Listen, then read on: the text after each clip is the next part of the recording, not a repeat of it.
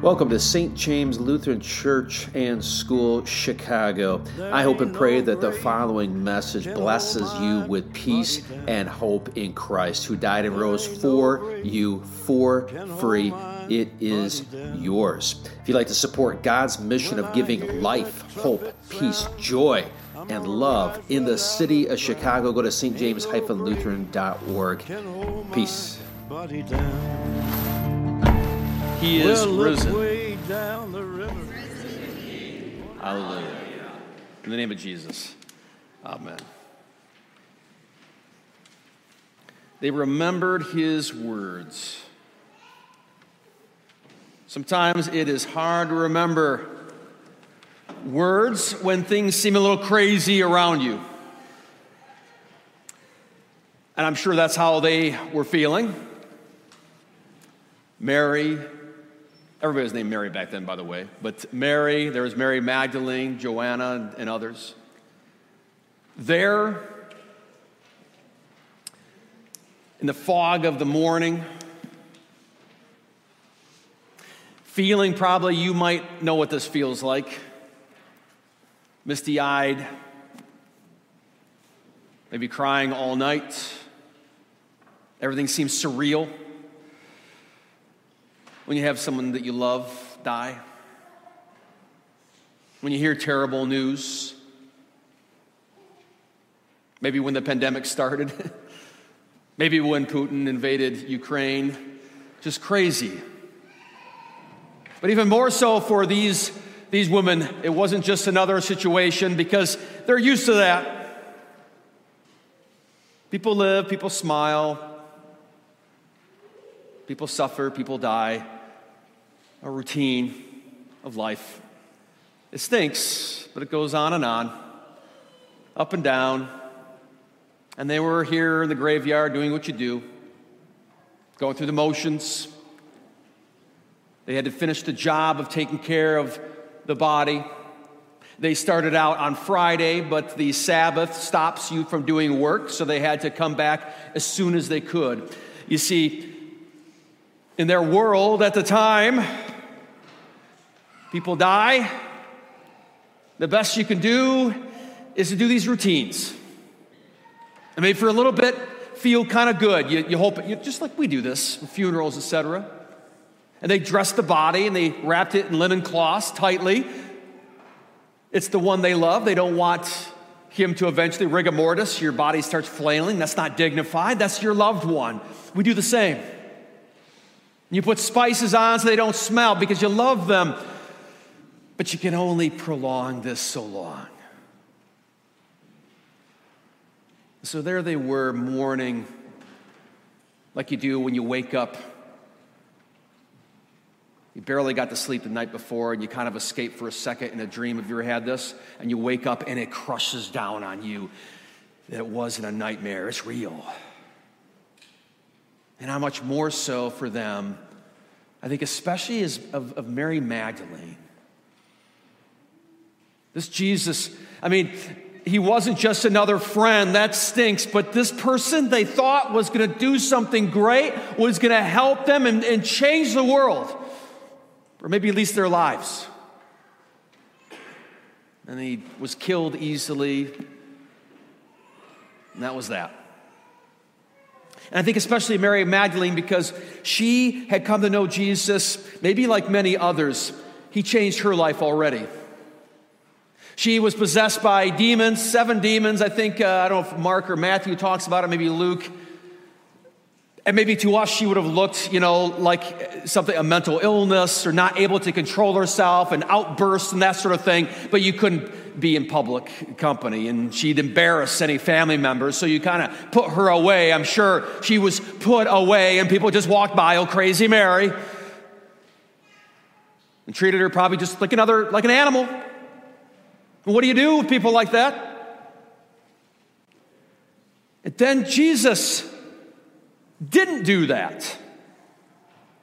Didn't pretend not to see her, nor look at her like some kind of a monster, but instead said her name, Mary, and healed her, but not just healed her, but restored her humanity And that just changed her world. And from then on, she followed Jesus wherever. That God would love her. That she had a friend in Jesus. So she especially had a connection. And I'll bet she especially could barely see straight as she walked to the tomb to do a last good deed for this good man that cared about her. And she might have especially been brokenhearted because her Savior was dead, and maybe her hopes were dead. And maybe she'd go back to where she was. So here they come early in the morning to finish the job, the routine, almost robotically getting up to go do this. And they arrive, and the stone is rolled away. Glitch in the system. That's not supposed to happen. But they look in, there's no body. That's not supposed to happen. But I promise you, there was nothing in their heads that said, he's risen. But somebody probably came to desecrate the body, because that's what you do. Even today, in many countries, you desecrate the body just to make sure everybody knows this person's dead. They can't lead you. Forget about it. All hopes are gone. And they probably have thought that's where Jesus was. They probably came in and took him away to embarrass him more.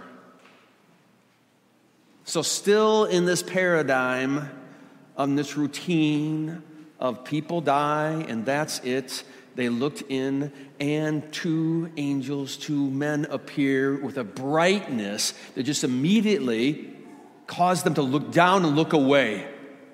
It didn't belong in the graveyard.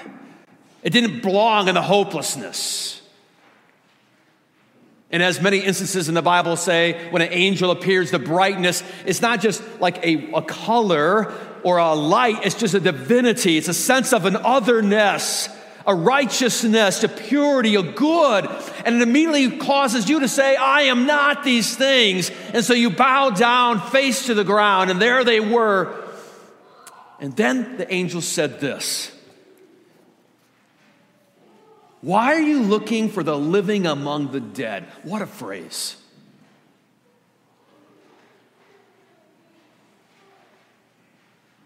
He's not here, but has risen. Remember how he told you. Just think about it.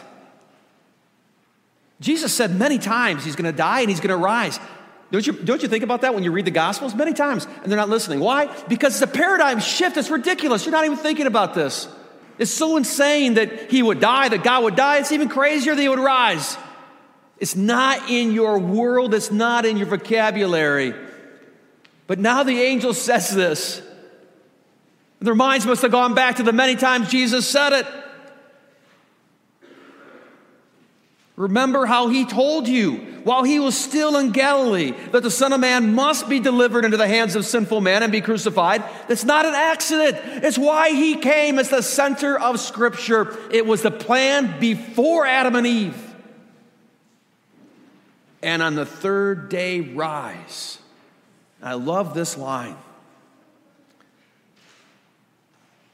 Because it wasn't seeing what they were seeing. They didn't see the body. They didn't see it. That didn't do it for them. But they remembered his words. And it clicked. And they're looking at the evidence and they're thinking of Jesus' words.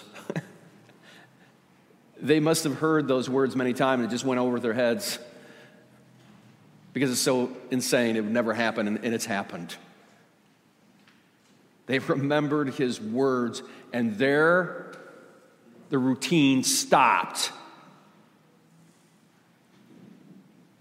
Dead in its tracks. People don't die and are not gone forever. This one is risen. Maybe there's hope. Think about how amazing this was.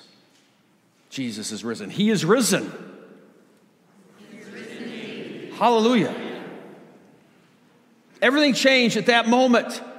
The silly cycle of life. This is something you should never tell someone who's mourning. It's a cycle of life. Death happens. It's just all a part of life, as if death is good. Don't ever say that.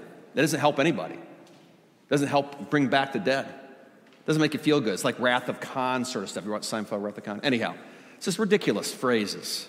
It means nothing. That's not right. It's not a cycle of life. Not supposed to die. Death stinks. It's disgusting. It's awful.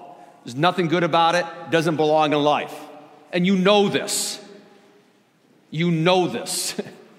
We pretend we don't. We shove it away. We decorate it the best that we can. But it's gross. And it hurts. But there's an answer, and it's not silly phrases like that.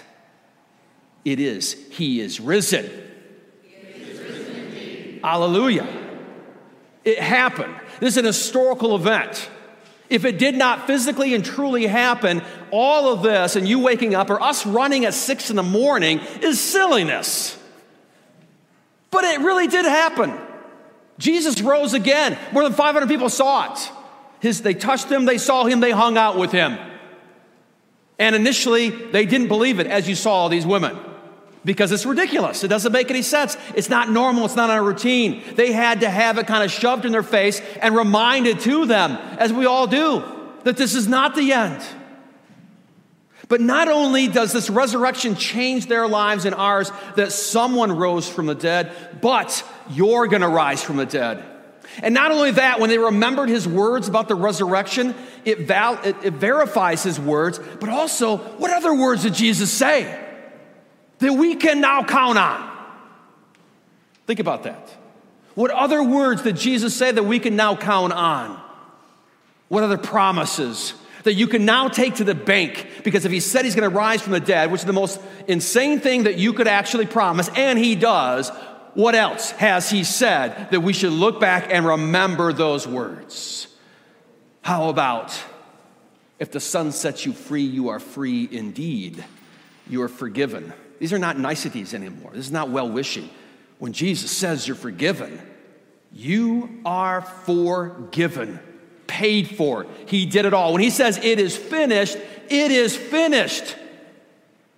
You will not have to account for your sins. Christ has done it.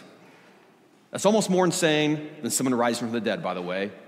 God loving us might be a bigger miracle. What other words did Jesus say? I am the resurrection and the life. He who believes in me will never die. Sounds like a cute poetic phrase. He's risen.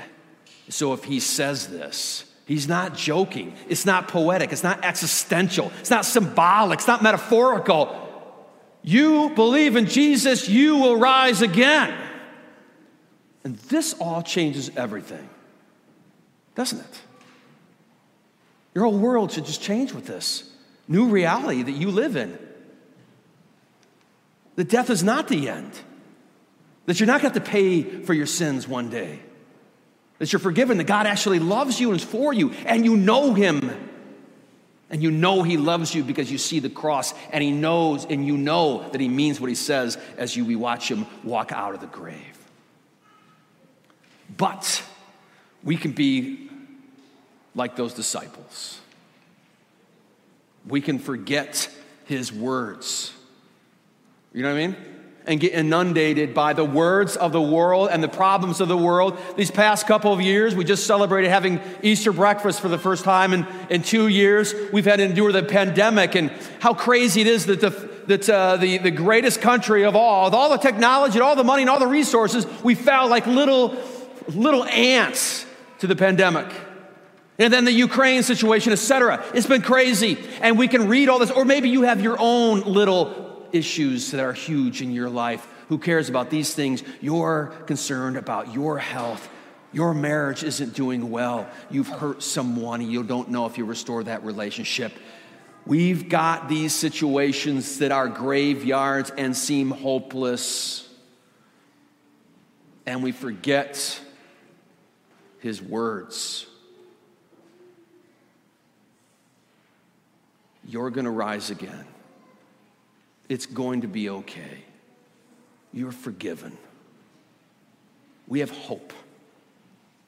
There's nowhere that you will be in your life where you are ever hopeless with Jesus. Understand that?